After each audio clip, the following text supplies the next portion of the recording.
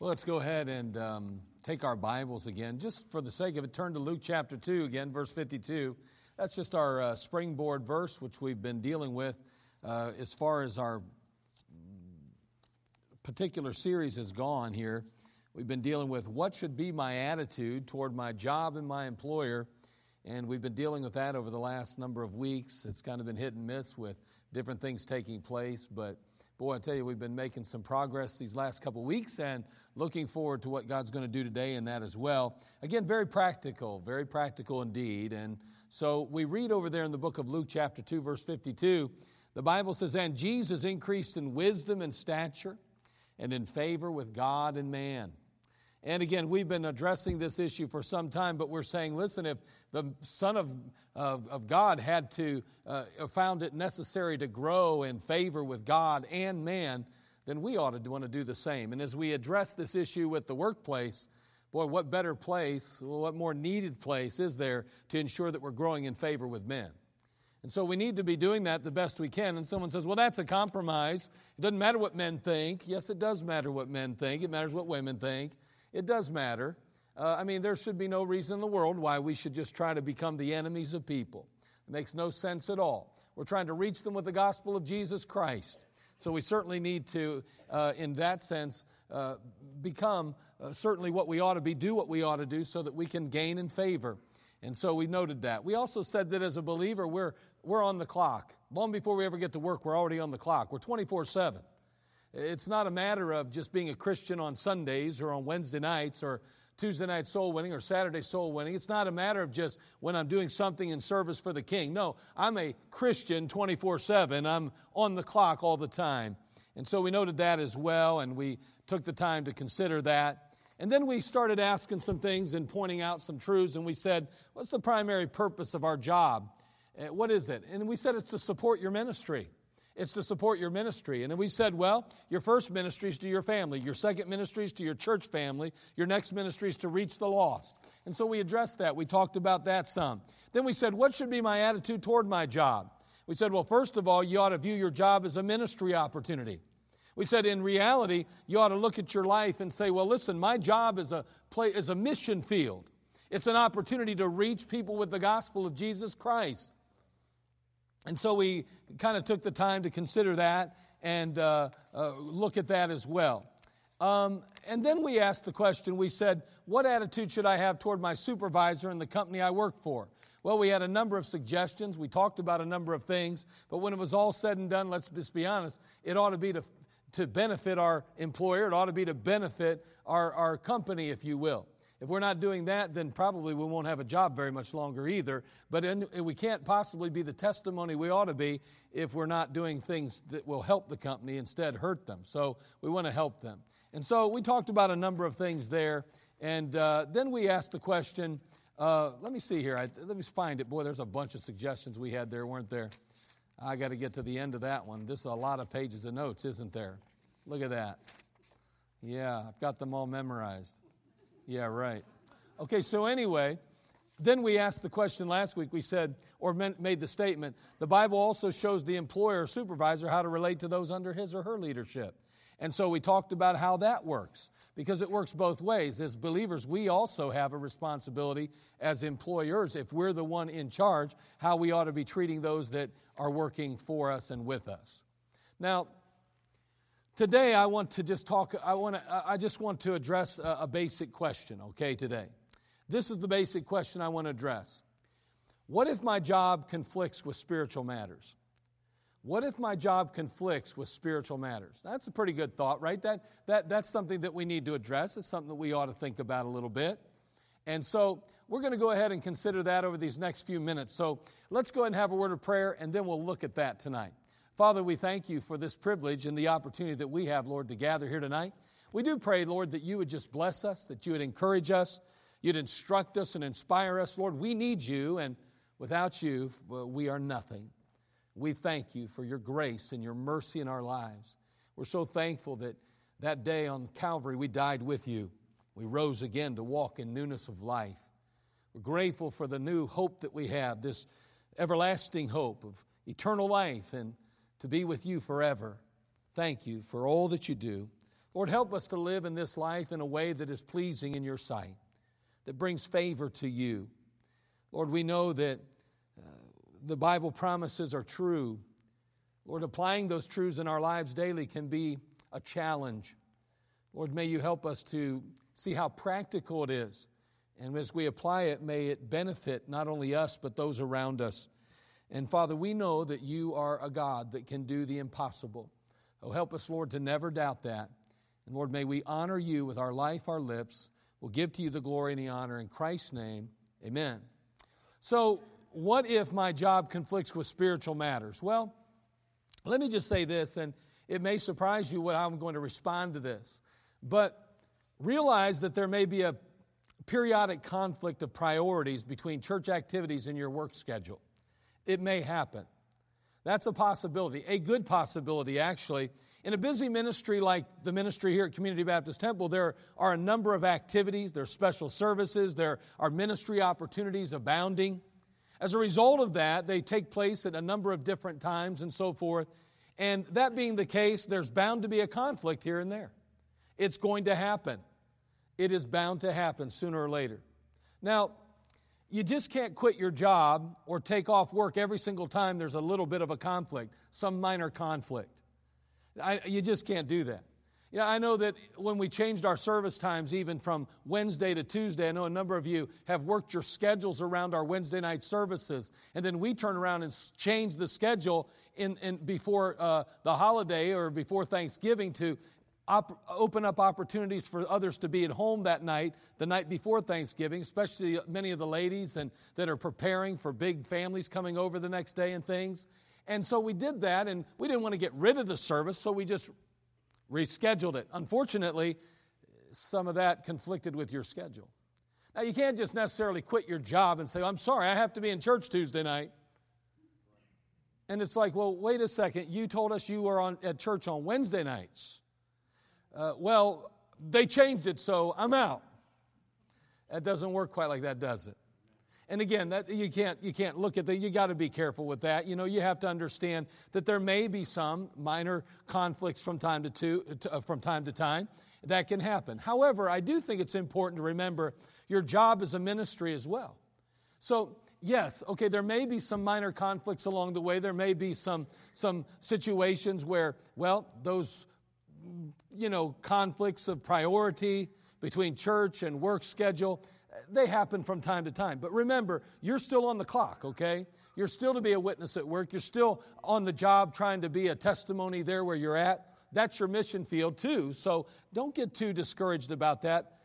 However, you can't use your job as an excuse to neglect God's word, though, either. And you can't use your job to neglect your responsibilities to your church either. There's this balance that has to be there. I mean, you must maintain a balance. I mean, that's all there is to it. You got to be careful with that. Now, our desire, your desire, my desire to be in the house of God every time the doors are open and to be faithful in the area of service that God's placed us, let's be honest, that should weigh pretty heavy on us. I mean, it should weigh so heavy on us that, boy, when there is a conflict that arises, it ought to bother us. I mean, it ought to be something that says, man, are you kidding me? They switched that service from Wednesday to Tuesday? Man, unless I got extra time to take off. And boy, I know at the end of the year, it's a tough time to take an extra day off, especially if you're trying to accumulate a few days for Christmas and enjoy it with the family. And you're thinking, man, I'd like to take off for that Tuesday service, but man, it's going to be tough with me trying to take off for Christmas. And I want to be there, though. That ought to be your attitude. See, that ought to be how it is. It shouldn't be, well, wow, too bad. They moved the service. Oh, shucks. You get what I'm saying? It shouldn't be that way. All I'm saying is that we ought to want to be in God's house. There ought to be a desire to be there. It ought to be something that we long to do and not something that we just is a burden to bear. But, again, that may arise from time to time. Now, again, we ought to work to ensure that these conflicts are minimized, that they become the exception and not the rule. That's the thing. I mean, as a believer, we ought to love the church like Christ loved the church. As a believer, we ought to want to be involved like Christ would want to be involved. Let me ask you something. If Jesus were on earth, do you think He would go to church? And do you think Jesus would stay out of church to watch his favorite television show? Or to go to the Cleveland Browns football game? I don't think so. And someone says, yeah, well, we're not God. I know, but hey, wait a second. We're in Christ. I'm just saying, what should be our heart? What should be our heartbeat? I mean, is it just one of those things, well, I got to work every night, preacher. Can't do soul winning. I can't go to church, and I can't go do this, and I can't do that. I guess I'm stuck now because I got to make a living, brother. Uh-oh. Everything got real quiet. Here's what I'm going to say. God's big enough to fix your schedule conflicts with His house. He's big enough to do that in your life. It's an amazing thing. What's He say in the Scriptures? He says something to the effect of, let's see, I'll give thee the desires of thine heart. Oh my, Psalm chapter, oh man, I can't remember. My mind just went blank on the verse. He said, no, I can't remember what the verse is. But it ends with, and He'll give thee the desires of thine heart. And I can't remember the first part. Psalm 37:4. Look it up, David, and read it for me, would you? I'm glad David's in the crowd tonight. Go ahead, David. Hit me with it.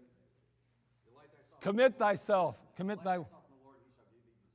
Oh, there he goes. He's even memorized it. Delight thyself also in the Lord, and He shall give thee the desires of thine heart. Boy, are you delighting in the Lord? Or is it a convenient excuse? That's a problem, isn't it? See, I'm convinced that God can overcome conflicts with His house. I believe He's big enough to either change your schedule or give you another job. If it becomes the rule and not the exception, then my friend, I'm going to tell you something. You need to really start begging God to do something so you can be where God wants you. I mean, God's big enough to do that, isn't He? See, when you find yourself in an uncomfortable position concerning work in His house, did you hear what I said, an uncomfortable position? If it's not uncomfortable, you're never going to look for an out. You're never going to ask God to overcome it. You're quite content not to be here, then obviously nothing's going to happen. But if your heart is to be where God wants you to be, you will be uncomfortable not being here. I love when I make visits on people, especially the elderly in our church. And I knock on their door, or I walk into their house, and they say things like, I just can't stand missing church. I love being in God's house. Oh, how I wish I could get a ride, or I wish I could somehow make it there. I love that. And I think, will it take us all getting to that point where we can't go before we truly appreciate going? Now, you're here tonight, so I'm preaching to the choir. But the truth is that maybe even amongst this group, there's some that are sitting here today going, boy, I sure wish that I was working tonight so that I wouldn't have to go and I could be off tomorrow night instead. Now, again, I'm not saying you are. I'm just saying it could possibly be the case. Wow, my only night off, and I got to spend it at church, or if I don't, everybody will think I'm a bad person.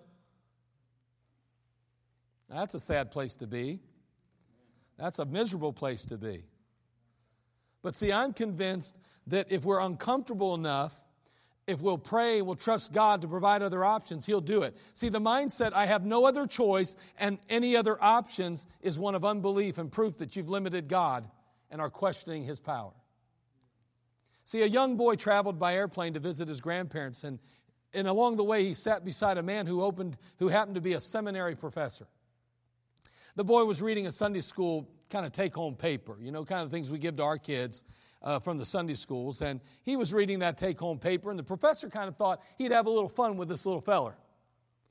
So he said, hey, young man, if you can tell me something God can do, I'm going to give you a big, shiny apple.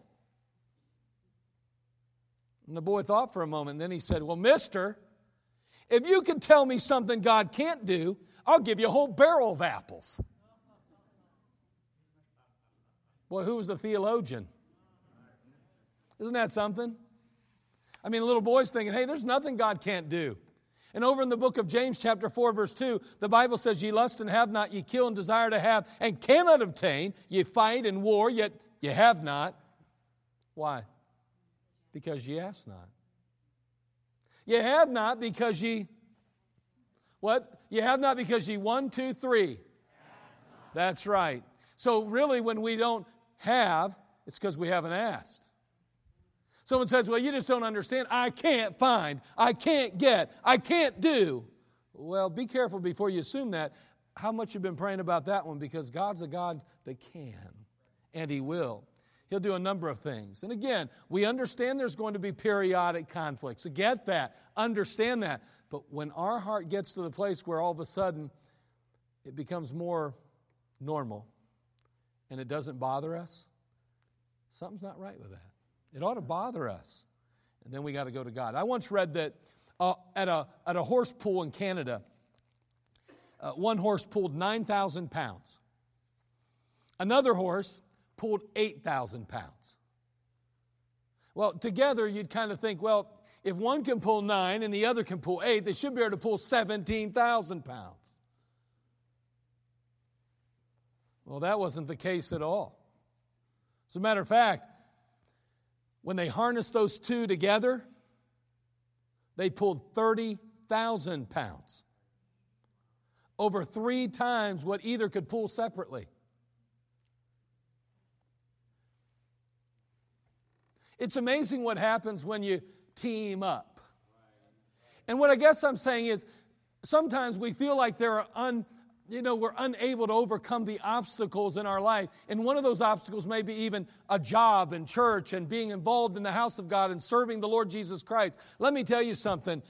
Can you imagine how much more you and I could do if we would just get God in on it? I mean, if only we would pray and ask God to intercede, the outcome is, well, the impossible. And all I'm saying is, be encouraged.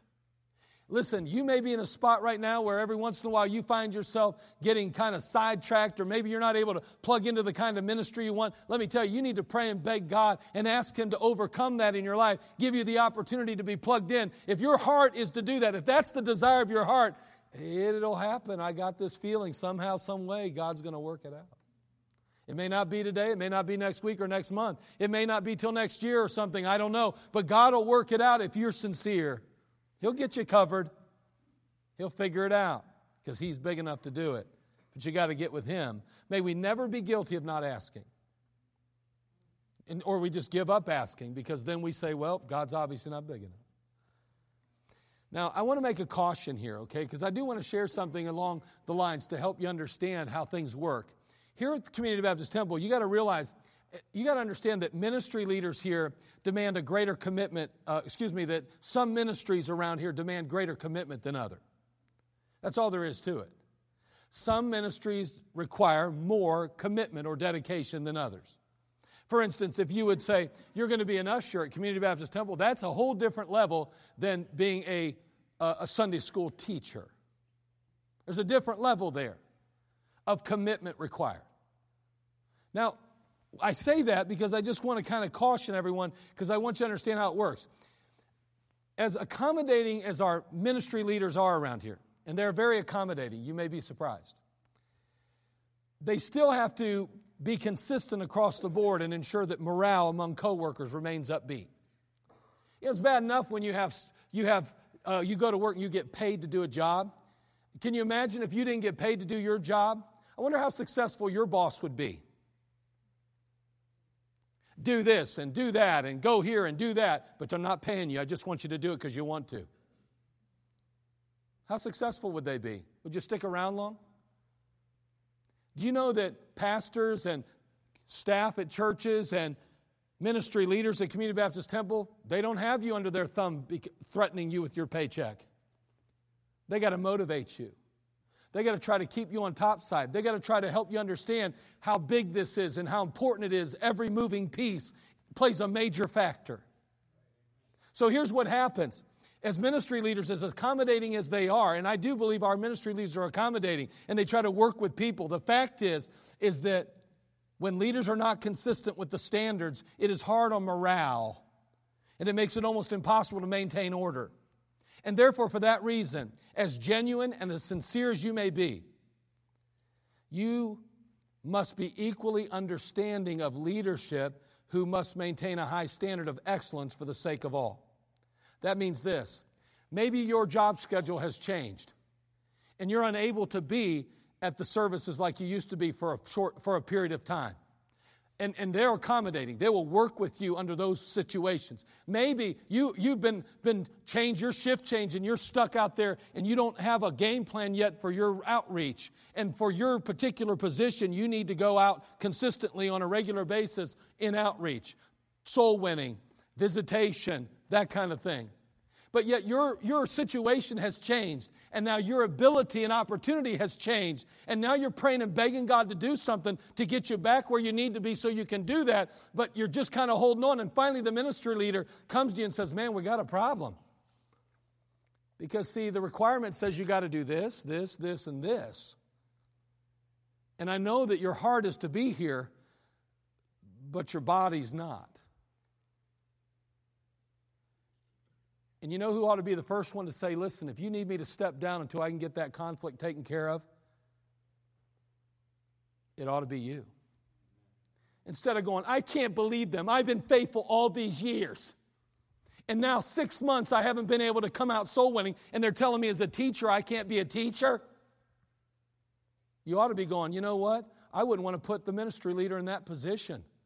Because he's requiring other people to do that. I'm going to go ahead and humble myself and admit that I can't be there for the time being and let them know that until I can be there, I'm willing to step down so that I don't put you in an awkward position and so that I don't undermine the authority that you have and that I don't put other people in a place where they get discouraged and think, oh, so they don't have to, but I have to.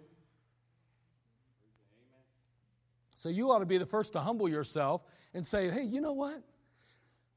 I'm going to talk to my leader, the one who's over my ministry, and make sure that this conflict that I'm very uncomfortable with already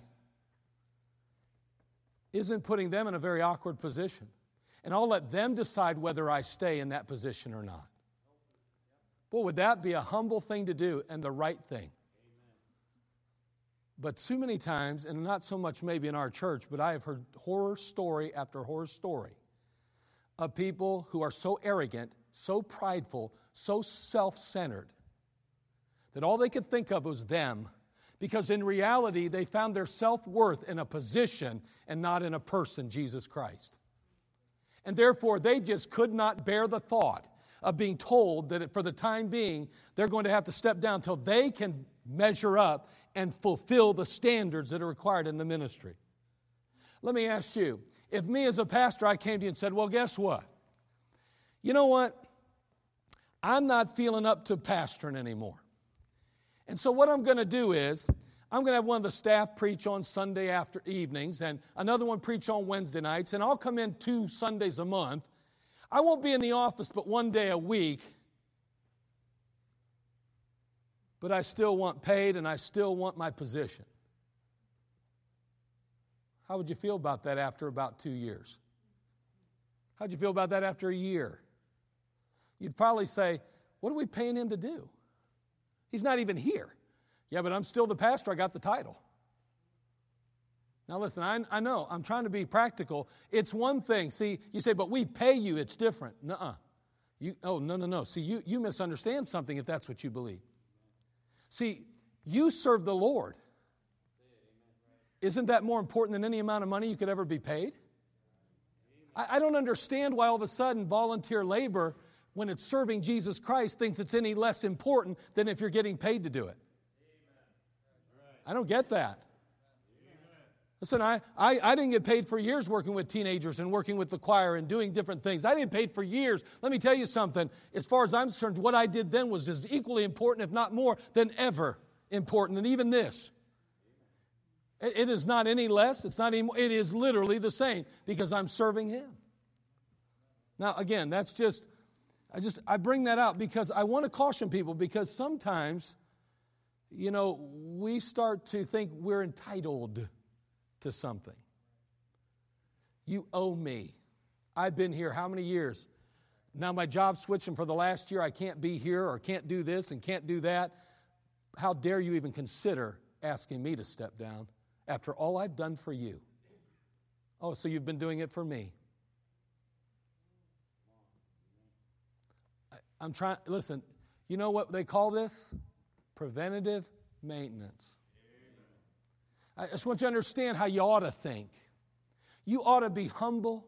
You ought to go and say, listen, I am sick up to here with my schedule. I can't stand that I'm missing right now. I want to be in God's house. Will you pray with me? You know what you'll find probably? You'll have a ministry leader that is extremely considerate of you and your situation and plight in that case. They'll pray with you, they'll work with you, but there may come a point even they say, listen, so that the whole doesn't get discouraged, so that the whole maintains the standard, so that the whole is done decently in order, where I'm going to have to, don't even say it, let me say it. I'll step down if you need me to. You should never even have to ask you. Don't volunteer to step down, though, hoping they'll tell you to step down. You ought to want to be in the position, and you ought to want to get your schedule changed. Don't just say, well, that's a good way then. I just figured out how I can get out of ministry. You'll be amazed how maybe they know that, and they'll just string you on. No, I'm teasing.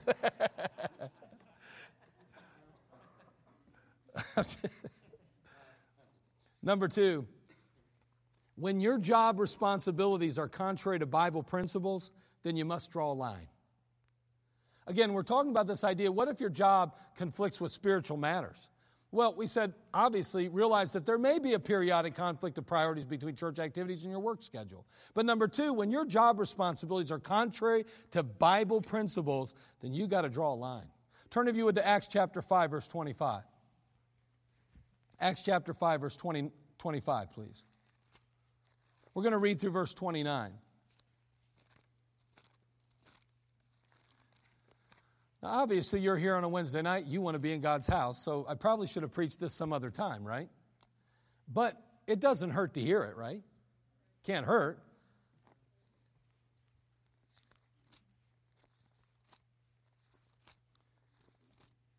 Acts chapter 5, verse 25. Notice what it says here. It's a great passage. It says, "Then came one and told them, saying, Behold, the men whom ye put in prison are standing in the temple and teaching the people. Then went the captain with the officers and brought them without violence, for they feared the people, lest they should have been stoned. And when they had brought them, they set them before the council, and the high priest asked them, saying, Did not we straitly command you that ye should not teach in this name? Behold, ye have filled Jerusalem with your doctrine and intend to bring this man's blood upon us. Then Peter and the other apostles answered and said, We ought to obey God rather than men." Now, these men, of course, had been cast into prison for preaching Christ and His resurrection. We know that that's something God would have us do. We understand that. That's nothing new. It doesn't matter what the culture says. It doesn't matter what the society says. It doesn't matter what the president or what the vice president or what our bosses say. We still have to preach and teach the Word. I don't misunderstand, and don't go out here half-cocked and say you can preach during work hours. You understand, we've discussed some of that in the past. We don't need to get into that again. You know, we talked about 8 hours of work for 8 hours of pay, but you do have a lunch hour, and you do have breaks, and you do have time after work and all throughout the week to be a minister and a blessing to those at your workplace. However, we know in this particular situation, the world was telling them, you're not permitted to preach Christ, and you are not permitted to preach that resurrection, so you just be quiet. You knock it off. And we know that they'd already been taken off into to prison at one point. They had been released after even being beaten. And they'd been given this warning. They'd been told this by the chief priest. They'd been told this by the council. Now they're heard and seen preaching and teaching again. Once again, they're taken into custody and they're brought before the council. I want you to note the shock of the council. You say the shock? Yes. See, when I read this passage, it's interesting. Notice that it says in verse 27 right off the bat, the high priest asked them. He didn't yell at them. He didn't scream at them. He didn't lose his temper. He asked them. And what happens is, again, they've been beaten, they've been released and told, do not preach Christ or the resurrection. And next thing you know, they're doing the exact thing that the priest told them not to do. And the priest is like, and this is how, I don't know why, but I get this feeling somehow based on the wording the priest asked them, saying, did not we straitly command you that you should not teach in this name? Didn't we tell you that? And you're still doing it? What? Are you kidding me? After we beat you? After we persecuted you? After we threatened you and you're still doing it? That's kind of how I feel it was like. I don't think it was like, did not we straitly command you? You should not preach Christ. That's not asking anything. And that's not, I think he's asking them. He is shocked. I think the council is shocked. Here are these men that they had told not to preach Christ in the resurrection, and here they are preaching it. They're like, wow, this is crazy. Can't believe it. But note the stand of the apostles. They turn around and make the statement, we ought to obey God rather than men. Now, here's the point I want to make. The apostles were willing to lose their freedom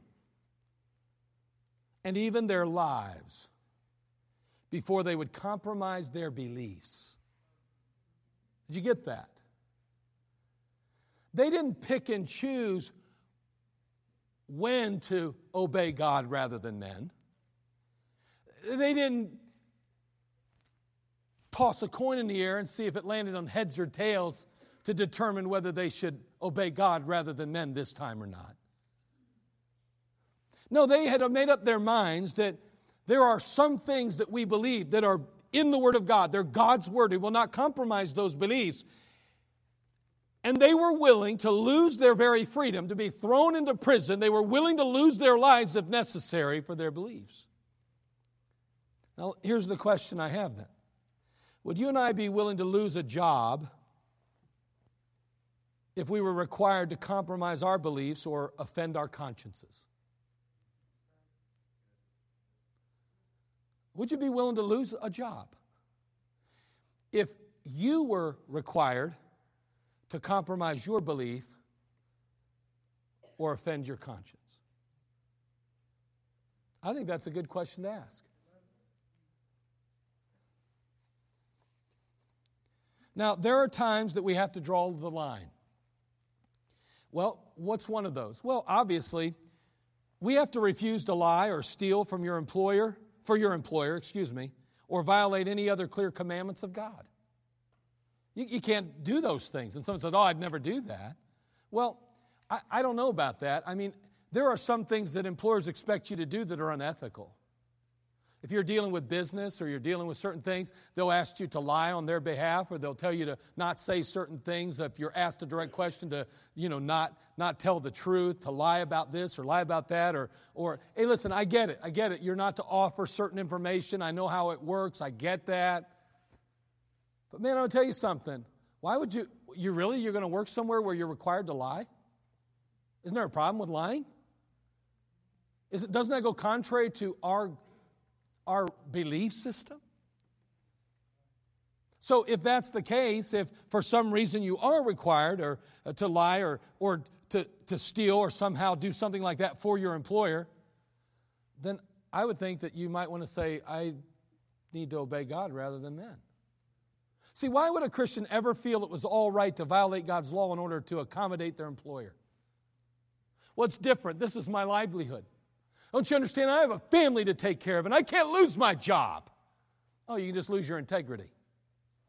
Just lose your reputation. That's right. Just go ahead and lose, your own, there's another word I'm looking for, and I can't. Yeah, your character. Go ahead and throw your character away. That's a good one, too. I'm telling you, your reputation's more important than a job. You better be careful with that. A hunter, he went out into the forest to shoot a bear. And winter was fast approaching, and so he planned to make a warm coat out of the bear skin. Soon he saw a bear coming toward him, and he raised the gun and he took aim. "Wait," said the bear, as he threw up his paws. "Why do you want to shoot me?" The hunter said, "Well, because I'm cold." The bear replied, "Well, I'm hungry, so maybe we can come to an agreement." Well, in the end, the hunter was well enveloped with the bear's fur. And the bear had eaten his dinner. You say, what's the moral of the story? Here's the moral. Disobedience, even partial disobedience, is sin. And we're always going to lose out when we try to compromise with sin. See, whether we excuse it as a necessary evil in order to keep our job or not, it'll consume us in the end. It'll consume us. See, it won't just be that little white lie you're telling, and it won't just be that little thing that you're taking off the competitor or stealing those things off the competitor's websites. It won't be those things. Pretty soon it'll be something else, something bigger. And you say, well, I can justify it in my mind. It's just business, and business is cutthroat. Yeah, but should business be ethical? You better be careful. You're a Christian, mind you. We're talking about how we should respond to work, how we ought to deal with things. Well, if our job responsibilities are contrary to Bible principles, then we got to draw a line somewhere. And then you need to guard against temptation on your job. Boy, that's a tough one sometimes. There are several good protections against temptation. Mark Twain speaking now. He said there are several good protections against temptation, but the surest is cowardice. Mark Twain said that. The surest is cowardice. Speaking of temptation, let's ask a few questions. Number one, here's a question for you. What settings are you in when you fail or fall? What settings are you in when you fall? Avoid them. What props do you have that support your sin? Eliminate them. What people are you usually with? Avoid them. See, there are two equally dangerous lies that Satan wants us to believe.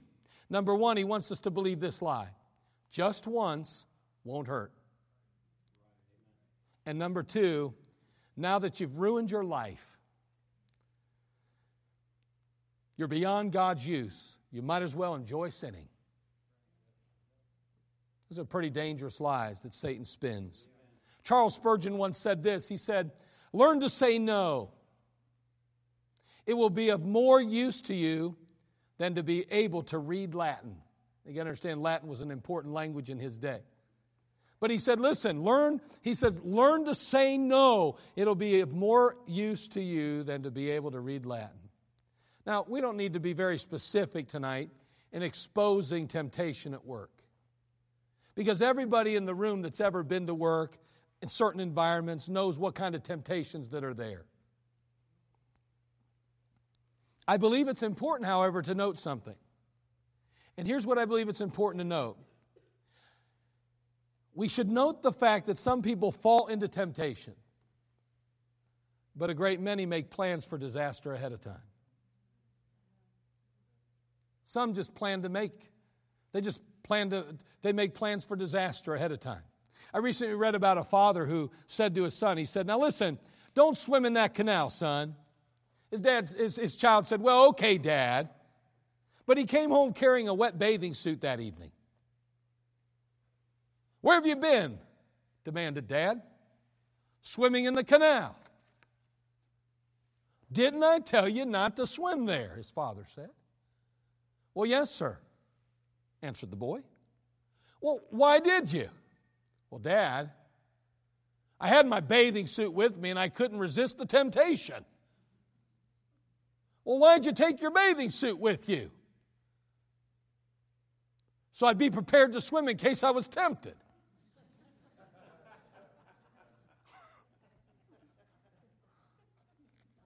You know what? Too many of us expect to sin. And we even ignite sin in our lives. See, the remedy for such dangerous activity is found in what's called, in a book called Romans chapter 13, verse 14, when the Bible says, "But put ye on the Lord Jesus Christ, and make not provision for the flesh to fulfill the lust thereof." Make not provision for the flesh. Whenever we play with temptation, it is easy to drift into great danger. It is so simple. A woman was out in the Gulf of Mexico. She was enjoying the comfort of a relaxing afternoon on an inflatable bed that kept her afloat there in the Gulf. When she realized that she had been swept about a half mile out from the beach or away from shore, she began to scream. I mean, she was screaming at the top of her lungs, but nobody heard her. And if they did, nobody responded. A Coast Guard craft found her 5 miles from the place where she first entered the water. Can you imagine that? 5 miles away from where she entered the water. I don't know about you, but I'd be pretty scared. You know, the first thing I'd think, whether it's true or not, I'd think there's sharks here. I'd be freaking out. 5 miles away. You know what the problem was? She didn't even realize the danger until she was beyond her own strength and ability. Before she even realized she was in trouble, she was so far beyond where she herself could get out of the danger. She had already gone too far. And you know what? Sadly enough, you and I are in the same case many times when it comes to temptation and sin in our lives. How many marriages have been wrecked as a result of an office romance? How many have lost their jobs due to unethical or immoral behavior? Don't forget that sin follows the temptation. You and I better flee temptation, or sin will surely follow. Luke chapter 22, verse 46 says, "And he said unto them, Why sleep ye? Rise and pray, lest ye enter into temptation." Now, Jesus is in the Garden of Gethsemane in this particular passage, and it's just moments before he's going to find himself betrayed and ultimately crucified. In the passage, he's asking his disciples an important question. He's saying to the disciples, "Why sleep ye? I give you something to do. I give you a job to perform. Why in the world are you sleeping?" It appears that we're most tempted then, and this is what I get from it at least, it appears that we're most tempted when we fall asleep on the job. I mean, he says, "Why sleep ye? Rise and pray, lest ye enter into temptation." We fail to rise and pray, we're going to fall into temptation. That means we're sleeping on the job. And I'm going to tell you something, when you and I get to sleeping on the job, when we're at work but we're not focused on our true ministry, we're not really focused on what God intended us to do, and that is to be a missionary where we work and when we work. When we're not being the witness and sharing Christ with others at the workplace, we are tempted to fall asleep. And that's when temptation will bite us, because we're not on the job. May God help us to be on the job. To be on the job. I'm going to close with this, and I know we're running just a hair late. I know if you're looking at your watch, you're like, man, he's got to get done with this. But I'm going to help you that have kids right now. Real quick, I'm going to spend just a moment that have teenagers or young kids. Don't be influenced by sinful activities around you. Let me just tell you, when we're talking about workplace, this is a real problem. There's never been more true than when teens get their first job. Okay, I'm just going to help you now. You don't have to agree. I'm just going to help you. I'm not a real fan of teens working in the fast food industry. I'm just not. I really am not. I'm not, however, against teens working depending on the circumstances and the environment. So don't misunderstand that either. I am, however, for ensuring that they're not exposed to an environment that could prove detrimental to their faith and purity. And boy, let me tell you something. It's a hard thing to find your teenager that kind of work. I'm also extremely against, now listen to this, I'm extremely against any teenager being permitted to work a job that removes them from any regularly scheduled church service. You say, why? Well, not being the primary breadwinner in the home certainly affords them some adequate wiggle room when it comes to taking a job. I don't understand why in the world we think our teenagers should be allowed to put something above the house of God when they're not even the ones paying the bills. I don't get it. Maybe you don't agree with that. I would love you to come talk to me about it instead of talking to someone else about it. I'd love to tell you what I really feel about some of those things. I'd love to help you with your teenagers before they're a total wreck. I have watched more than one teen get out into the workforce and forsake his or her faith. I've seen it a few times. I've seen parents after parent struggle to recognize their own children after just a few months of them being influenced by fellow coworkers. I don't even know who my kid is anymore. Okay. Why? Because too often young people are influenced by sinful activities around them. Too often even us as adults are. And in this work environment that we are placed as ministers, you better be on the job, because if not, you too can be influenced, I can be influenced by sinful activities around us. And I don't care if you're in the church house or if you're out in the world. I'm so sick and tired. I've heard it my whole life. You're lucky. You work in a wonderful environment. How many preachers have ran off with a secretary? You know what happened to them? They fell asleep on the job, just like you can fall asleep on your job. They forget what their purpose is and what they're really there for. Listen, the reality is that many work environments can be riddled with sinful activities and temptations. That's just a reality. And you know what? The truth is they all are. Because the devil is there to trip believers up. And as believers, we need to take steps to ensure that we're not influenced by them and that we don't become casualties of war. Let's stay awake. Let's not fall asleep on the job. Go to work tomorrow and tell yourself, I am a missionary and I'm going to do my best to be an influence and impact the lives of these people. I want to make a difference where I work. And I may not be sent across the seas to a foreign land, but I have been sent to a foreign land because I am a child of the King. I'm a citizen of heaven. This is not my home. I'm just a passing through. So I'm going to go out into the world tomorrow, and I'm going to make sure I'm not asleep on the job. Father, we come to you. We thank you again for this privilege that we have to gather in your house. Now bless us, encourage us tonight. Be glorified in our lives, and help us, Lord, just to honor you in every way. We'll thank you and praise you in Christ's name. Amen. Let's all stand to our feet. Every head bowed, every eye closed tonight. The music